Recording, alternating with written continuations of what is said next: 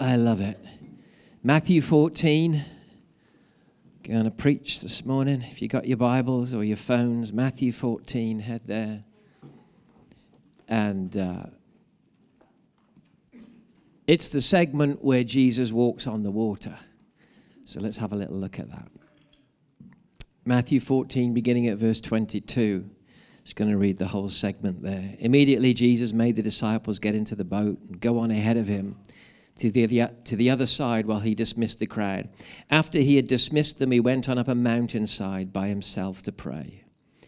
When evening came, he was there alone.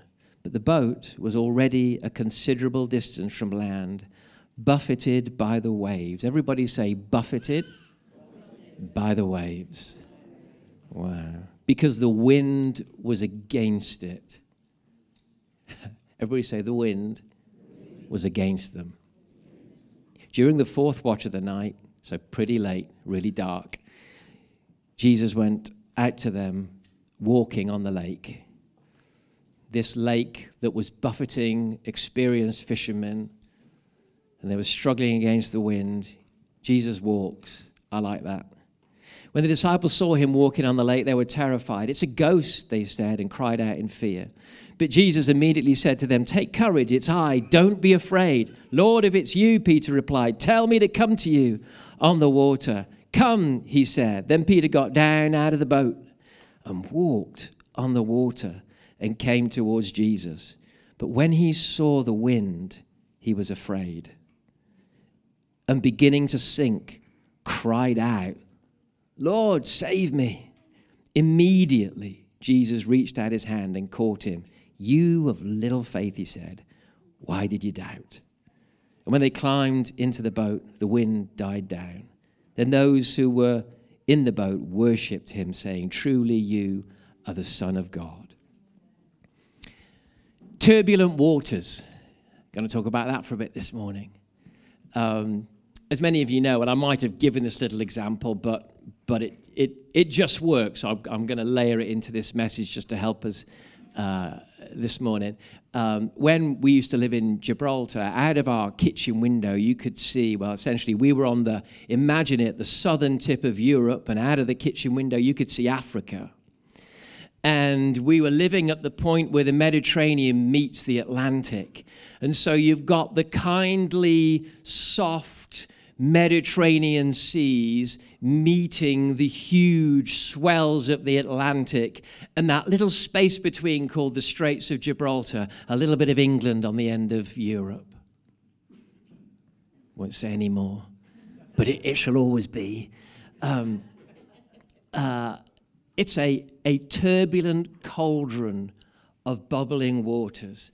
They used to have this little flat-bottomed ferry that they'd got from around the Greek islands. And it used to take people from Gibraltar to Tangier and back, and we'd go quite a lot. And, of course, when you get out onto that place where the sea meets the ocean, and it's bubbling and boiling, a flat-bottom boat is no good. It would rock like this, ketchup bottles flying everywhere as you try and eat your full English breakfast. I remember my mum, puking over the side one time onto the head of some Moroccan that was on a deck below and just looked out at the wrong moment and got an eyeful of the Lord's blessing.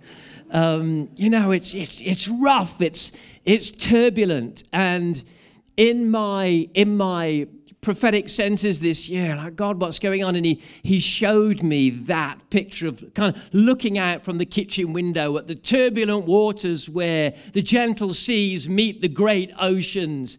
And he said, you are at the turbulent change of eras. Two eras meet in this point, and you're in the cauldron of the turbulent waters as you try and get from the kindly past to the swells of the future that you've been praying for. The church has been crying out for revival, for the glory of the Lord to cover the earth as the waters cover the sea. We've prayed for things like billion-soul harvests. We've prayed that the kingdoms of this world would become the kingdoms of our God. So is it no wonder that God is going to take us from our nice, happy, clappy history into a world that has persecution as well as glory, has suffering and difficulty as well as the greatest things that we have ever seen in all of history. We can't prophesy these things and pray for these things without some extraordinary change coming into our lives. And I believe we are in the turbulent waters between the two eras. Anybody sense the turbulence? It's turbulent. It's choppy. Like the disciples, we're buffeted by the wind and buffeted by the waves, and it's messy and turbulent. But I want to reassure you, God lives in turbulence. He doesn't just live in bright white clouds. He does that too, but he also lives in dark and difficult clouds. And the church right across the world and even the nation is going through a turbulent time right now. I've been in ministry after ministry and church after church. Some who are saying we thought we were ready to come out of COVID and head in a direction, and we had to put everything on pause. Some I've sat with boards and discussed the future, and I've just had one prophetic word. God said he's putting you back on pause. And they said, please tell our staff, because we just headed in a direction, then had to stop and then redirect again. It's going on everywhere. A friend of mine, their church has completely shut public services, and they're meeting just as a church. Why? To reset everything in place. Churches everywhere are in turbulent waters right now. And we're in a time of pause and change too. Not only a couple of months ago were people saying we're getting burnt out, we're getting weary, people need a month off, but also at a deeper and higher level as well. The plan that we've been in the last 7 months, some of the leaders involved have started to go, this isn't unfolding in the way that I wanted or expected. And so right now we're in a pause, and we're waiting here while we seek God for, okay, right, how can we move forward in a way that's going to make everybody happy and healthy and moving in the direction that we're called to do? So listen, we are in turbulent waters of pausing and reassessing and readjusting. But family, God is with us in turbulent waters. Deep breath, everybody. God's with us. He's with you. And there's men and women of God right across the church drawing together right now. We've even got a meeting this afternoon to pray and to discuss, right, how do we shift forward? Because the plan that we're in isn't pleasing everyone in the way that we'd hoped. And so we're looking at, right, how do we adjust for the future? So can we be praying, and we're going to end this morning praying, God, give us wisdom, especially all of our leaders. Give these people around the church that lead us and guide us, God, pour out your grace, pour out family love, pour out wisdom, and let's get into the future with God. Amen? So family, take a deep breath. Don't give in to swirling rumors. We're going to head into the future with God, but turbulence happens. Don't be worried about choppy waters. It happens. God's with us. And so here are these disciples, and they're out on their little boat, and Jesus isn't there. He's doing what he did quite a lot, disappeared up the mountain to pray. I kind of figure he wanted to get away from the disciples quite a lot. Or maybe he just left his mobile phone with them and he went up and had finally a bit of peace. And then anyway, they're out there buffeted by the waves and the wind. And I want to talk to you about 3 important things in a turbulent season. Are you ready for it? And we're going to take it from this passage. Here's the first one. You're going to find that you actually get to know God more in turbulence than in peace. Come on, Christians that have lived a bit. It is in the fiery furnace that you find the fourth man. And they looked in that hot furnace that they could have thought, can you imagine being pushed towards a boiling furnace? Shadrach, Meshach, and Abednego, that's where we're going. Shake your bed, make your bed, to bed you go. They're being pushed towards the furnace. It's hotter than it's ever been. And as they enter the fire, these 3 young men, their skin is not touched. Their hair is not burned. I reckon they walked in there, and they probably just as young Jews, they probably just smelt bacon for the first time and thought, oh, I pray for the new covenant to come. And as they stood in that furnace, the only thing that burned in their trial was the things that restricted them. The ropes burned off and fell away. And then there in the fire of turbulence was stood, as they said from outside the furnace, one like a son of the gods. in the furnace was Jesus. There was a moment in Paul's life when he said, everybody deserted me, but the Lord came and stood by my side and strengthened me. You are going to go through moments of loneliness when you feel like no one understands you, moments when it all seems to go wrong. There is no moment in your history where you will ultimately not find that actually in your lowest, most turbulent, buffeted season, if you have the eyes to see, and I'm going to tell you how to do that next. If you have the eyes to see, you're going to find that Jesus is closer than ever, and he's teaching you how to trust more than ever. He's showing you what's inside you more than ever. Not to punish you, but to promote you more than ever. That's our God. He's with you. I remember, a decade, 15 years ago, I was going through a dark season. Anybody been through a dark season? Even pastors go through dark seasons, And there were months when every day, as I closed my eyes to pray, even though everything on the outside of my world was shaking, I saw the face of Jesus for months, again and again. And I remember sometime later, because, social media kind of helps these days, there's somebody that's drawn a beautiful picture of the face of what they think is the face of Jesus. I remember Vicky walking up in the kitchen once going, wow, look at that. And she thrust the phone into my face, and I looked at it, and I saw the face I'd been looking at for months, and I burst into tears, and I said, I know that face. That is the face of Jesus.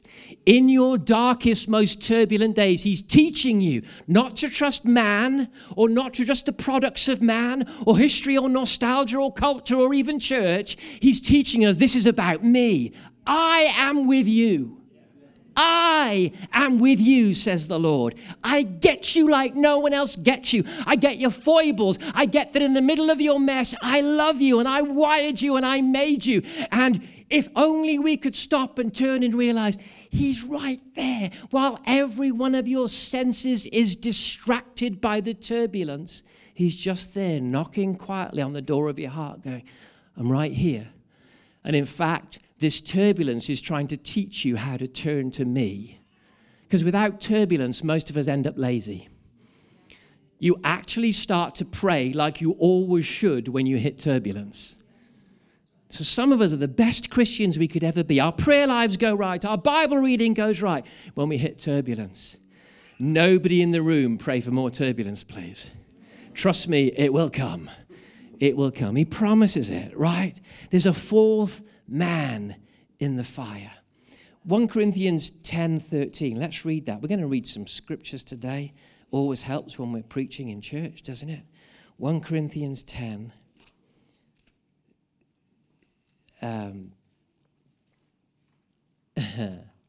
Wow. 1 Corinthians 10, let's read from verse 12. That'll do. So if you think you're standing firm, be careful that you don't fall. Listen to this scripture. 1 Corinthians 10:13. No temptation has seized you except what is common to man. In other words, he's kind of saying, look, get over yourself. Everybody goes through stuff. But here's the way out. God is faithful. He will not let you be tempted beyond what you can bear. But when you're tempted, when you're buffeted, when you're going through it, he will also provide a way out. There's a way out from your buffeting.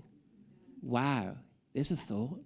There's a way out from the shaking going on around you. And trust me, it's not by engaging more with the shaking going on around you. The way to step out of the buffeting is to somehow do what Jesus did. There was another story where there's a storm on the lake, and all the disciples are terrified again. And where was Jesus? Lying with his head on a pillow asleep. He had a door that took him to another realm where he could go rest his head on the lap of the Father while the world shook around him. Imagine it like this. In all your buffeting, if we focus on the buffeting, you're going to lose it. You lose your peace. You'll develop anxiety. You'll get offended. You'll end up in some place you don't want to be. Here's what buffeting's supposed to do. In the middle of buffeting, you should be going, where's the door? Now, I don't mean to run away. I mean, there's a door. Well, let's go to, John on the Isle of Patmos. God says, come up here. It's really windy down there, so come up here, come above the storm. And we step up into the presence of Jesus through worship, through Bible, through encounter with him, sticking on a CD, going for a drive and having a good holler at God. We let our hearts ascend into the heavens. There's always a door. It's up to you if you wallow in the waves of buffeting or if you open the door to the escape hatch of heaven and you go hide in the presence of God. I hide my soul in you, David said. And as you hide there, watching the buffeting and the mess go on around about you, I don't know how it is that some people are struck with cancer and yet in their hearts you see complete peace, complete stillness in the middle of the storm. How is it that they do that? They've found a door. How is it that some men are weak and others are strong in times of buffeting? One has found a door. You don't have to live there. A friend of mine dabbles in cryptocurrency. Trust me, I don't. And when he started to dabble in cryptocurrency, he would panic because it's very volatile. Every time it went up, he'd buy some more. Every time it went down, he'd sell it as quick as he possibly could. And of course, he was just losing money and living in panic. And then he cottoned on and got to know some traders who do this kind of stuff regularly. And they said, oh, no, you can't live doing that. You are guaranteed to fail if you manage the ups and downs of the market. Now, what you got to do is every time it goes down, you zoom out. What does that mean? You kind of don't focus on the micro changes in the market. You zoom out and you take the long view. Guys, when you're going through waviness, it can feel like this day or this week or this month is the biggest, worst thing you've ever been in. Listen, zoom out. Open the door. Sit in heaven. Come on, look back, some of you that lived a bit. There are times when I thought it, whatever it is, was all over. But actually, that thing that I thought was buffeting my life beyond what I could bear, it kind of made and built something incredible in me. Zoom out, always. Zoom out.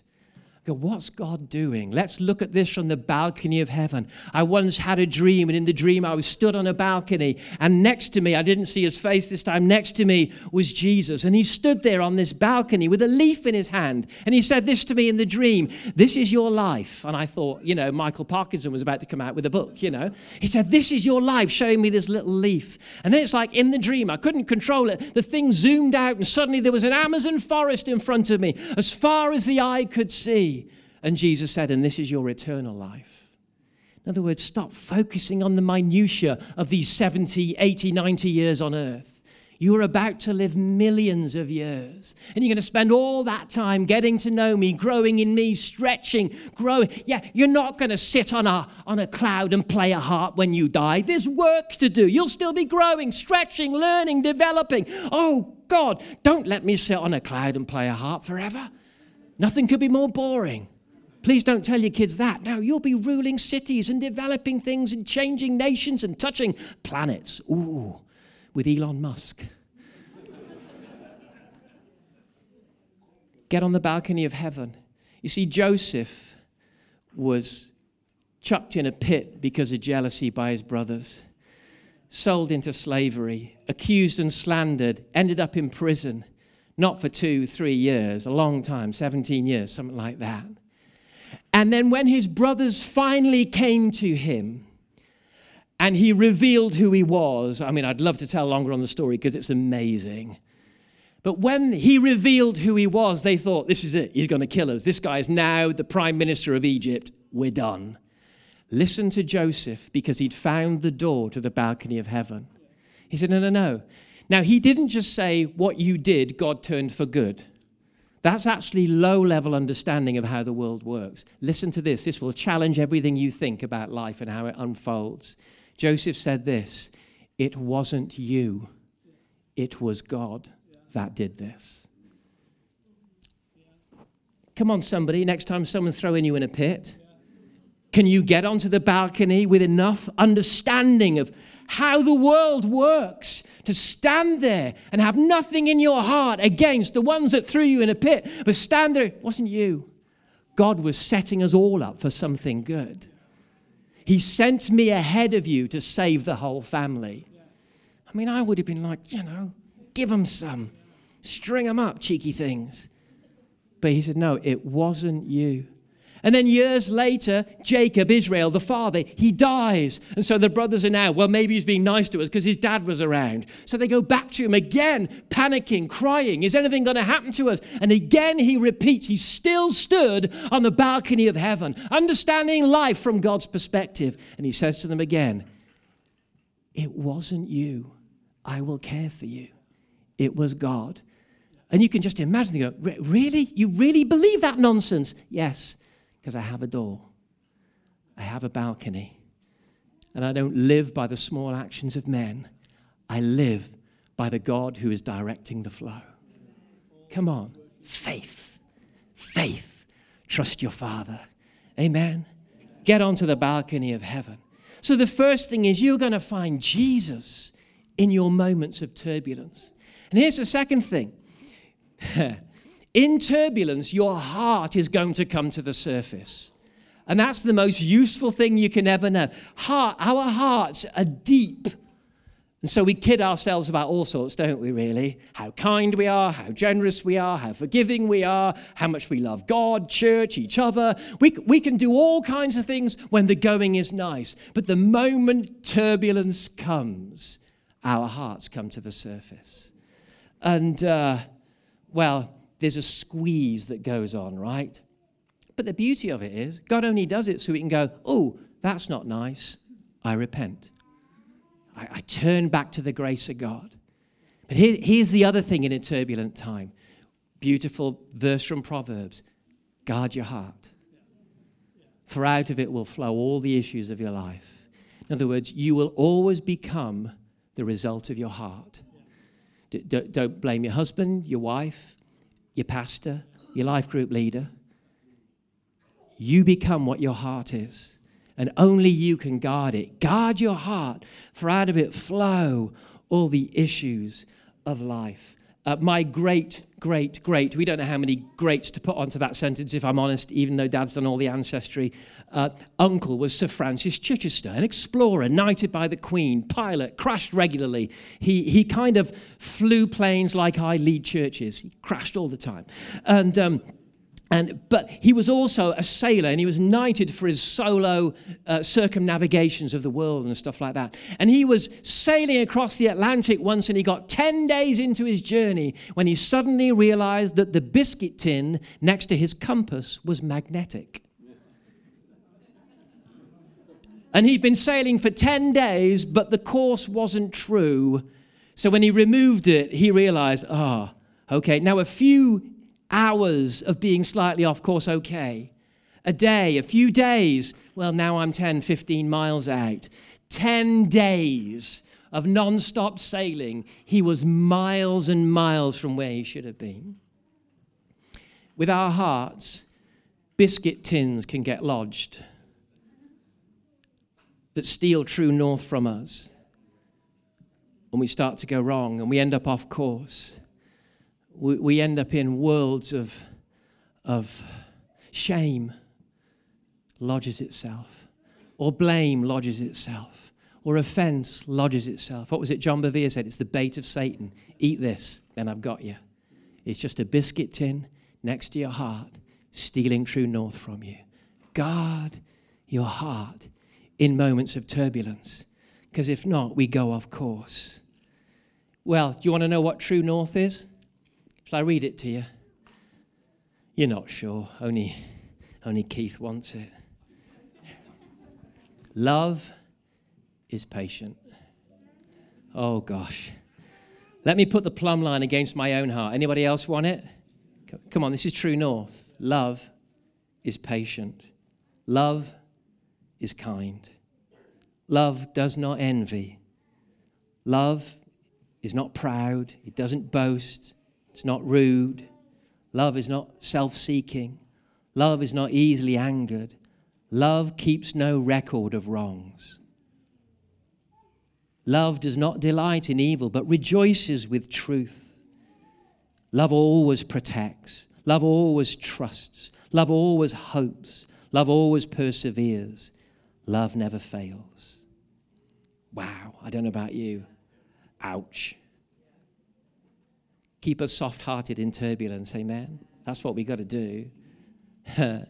So in turbulence, there's a squeeze and our hearts come out. But the reason for it is to simply reveal what needs to be removed. The amount of times I have to look in the mirror and go, okay, Jarrod, now grow up. Come on. If you never do that, if you go, it's them, you got issues. Look in the mirror and go, okay, so now you know that about where you're at 53 years old. When you thought you had it all sorted by 21. I thought I'd be married by 22. I was a prat at 22. Thank God I wasn't married at 22. But come on, somebody. At 73 and 83, you still need to look in the mirror and go, okay, so now grow up. Now you've seen that you thought you'd sorted it. Now grow up. That is the life that we're in. So here's my third point. In the turbulent waters, you're going to love this. So here's the real Christian life. There's something that you find out, but it's not included in the sinner's prayer. And it's not included in most evangelists' preaching. And it's this, the wonder, the glory of suffering. Sorry, Paula, her eyes went really wide then. This again, you know. Embrace, in a turbulent sea, embrace it because God's doing something. If you believe he's the one that controls the sea and the times and the seasons, he's the one that tells us to winter. When Solomon was asking for wisdom, he used a strange phrase. He said, God, I'm only young. I don't know how to go out, when to go out, and when to come back in. It's a weird phrase. It's a king's phrase. I don't know when to go out to war and when to come back to rest.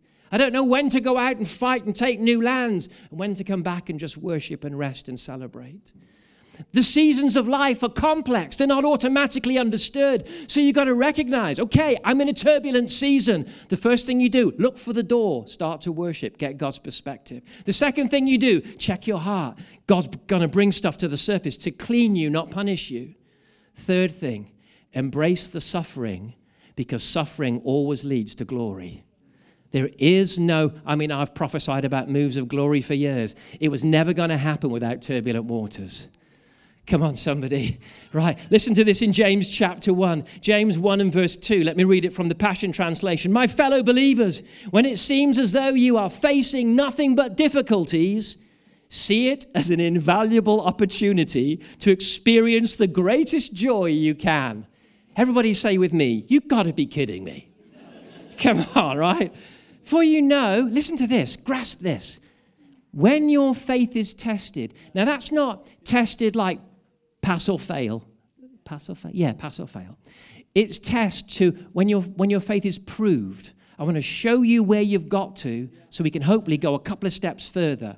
But actually on some level, you're probably ended up proud of how far you've got, but also at the same time aware of how much more you've got to go. So he's not trying to make you fail your O-levels. He's showing to you what's inside you. For you know that when your faith is tested, listen to this, it stirs up power. When trials test your faith, it stirs up power within you to endure all things. And then as your endurance grows even stronger, it will release perfection into every part of your... Are you telling me that buffeting and waves and suffering and turbulence is the very thing that leads me to perfection? Yes, but I thought it was Bible study. Well, that'll just give you the route map, but the experience is buffeting and turbulence. People are so jolly at me this morning. They're so happy that I'm here preaching.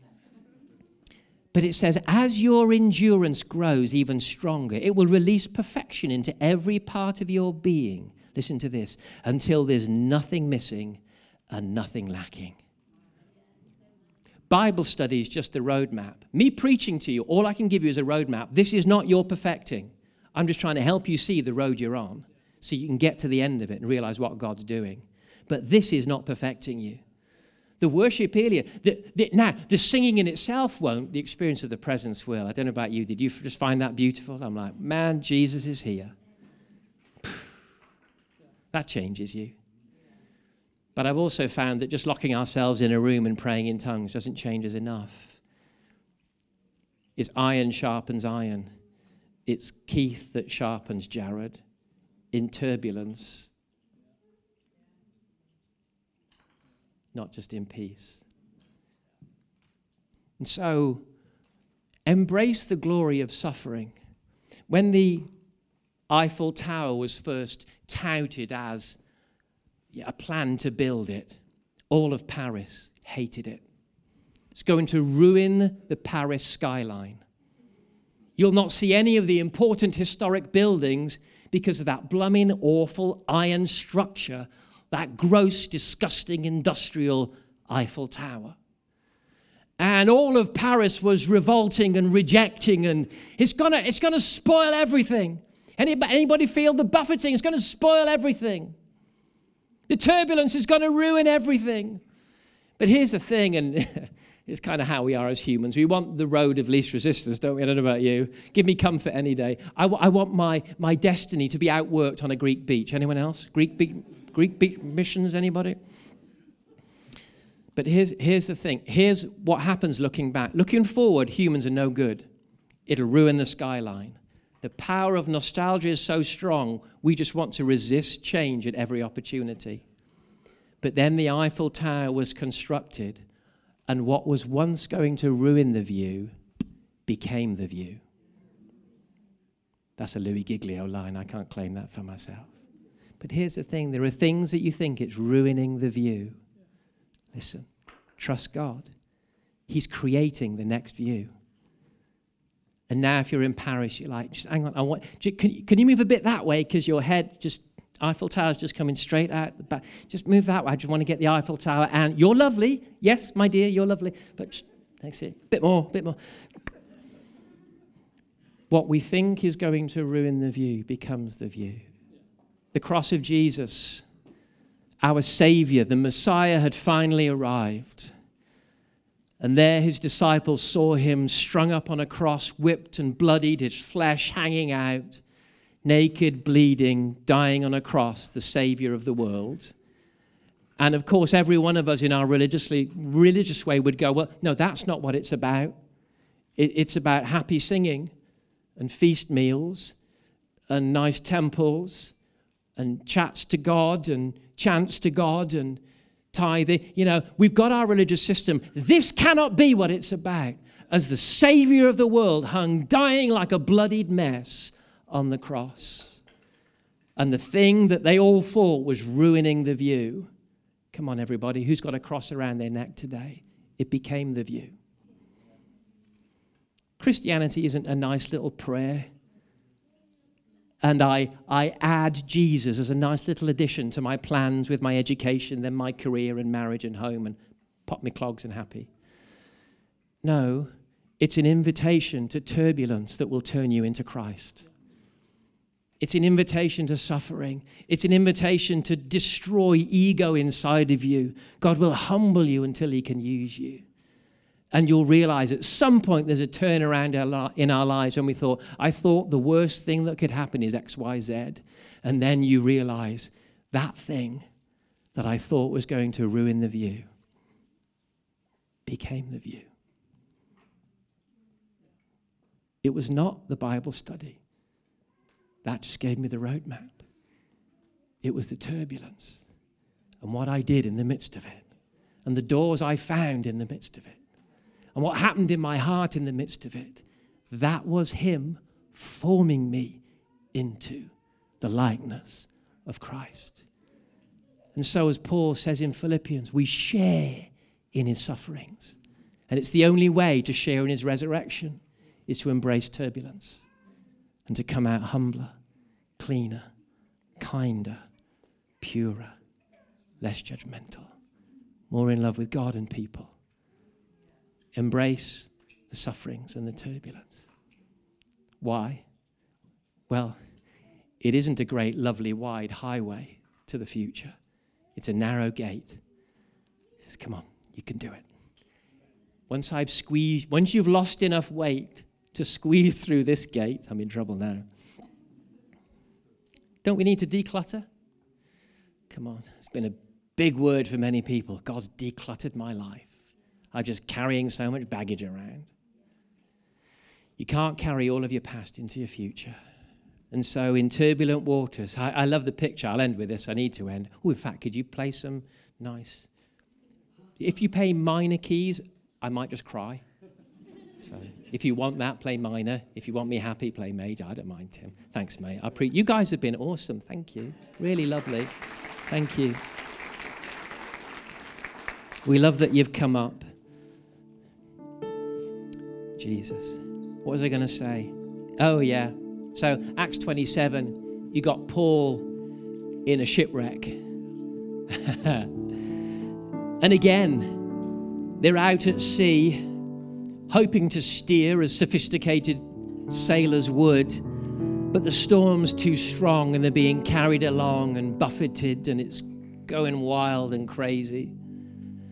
And you know what they do? They just keep emptying the boat and emptying the boat to survive. It's amazing how your priorities change in turbulence. What really matters? Who am I really? Who are we really? Where are we to go really? When turbulence hits, everything hits a new priority. Pray God give our leaders wisdom as we move forward. Amen? Come on, pray. He's a good Father, and He'll lead us through as we embrace moments of turbulence, as we open our hearts to His presence and His kindness. God will lead us through. So as we close, can we have 10 minutes of praying for revive? I actually feel to kneel. Does anybody want to join me? Now, if kneeling is really uncomfortable for you, just kneel in your heart, or what do we always used to say? Bow your head in prayer. But I actually want to put this church before God and say, God, it's your church. We just pray waves of grace and wisdom over this church. Who's joining me? Come on, who's joining me? In the turbulence, if it makes you uncomfortable, nobody's going to judge you for still sitting, okay? Because I realize we've all got different knees. Come on, let's give God this church. Let's give Him our future. Let's give Him the turbulence. Give Him change. Give Him our hearts. Jesus. Jesus. God, we call on waves of grace to flood the church.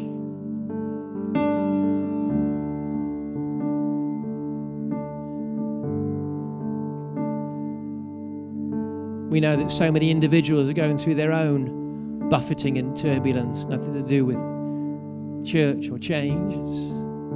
Father God, we pray a special grace on all those in a dark season, a dark night of the soul. But we raise our faith that in that place there's a door where we can go and stand on the balcony of heaven with Jesus. And we may not understand, but we will get perspective. We may not have knowledge, but we can have faith and worship. So Holy Spirit, help us. Help us. We give you our lives. We give you our hearts. We give you our church. We give you our future. Some of us have been wrestling at some stuff for a decade, Lord, and hope deferred makes the heart a bit sick for some in the room. God, we need you. I believe it's restoration time for the hearts of many in Revive. I believe God is breathing afresh. Breathing afresh. So God, we give you our lives. Then can we do one more thing, and maybe we'll sing a worship song for this one if Ellie would help us. Can we then, come on, find the door and come and stand with me and let's worship God. He's the God of our victories. He's the God of our family. He's the God of our relationships. He's the God of our future. Can we stand in the presence of God and worship Him as we close this service? As the King of Kings, the King of our future, we worship you. Just start, raise your hands and just begin to sing and pray in tongues or in English or your own language. And then at some moment, Ellie will lead us in a song.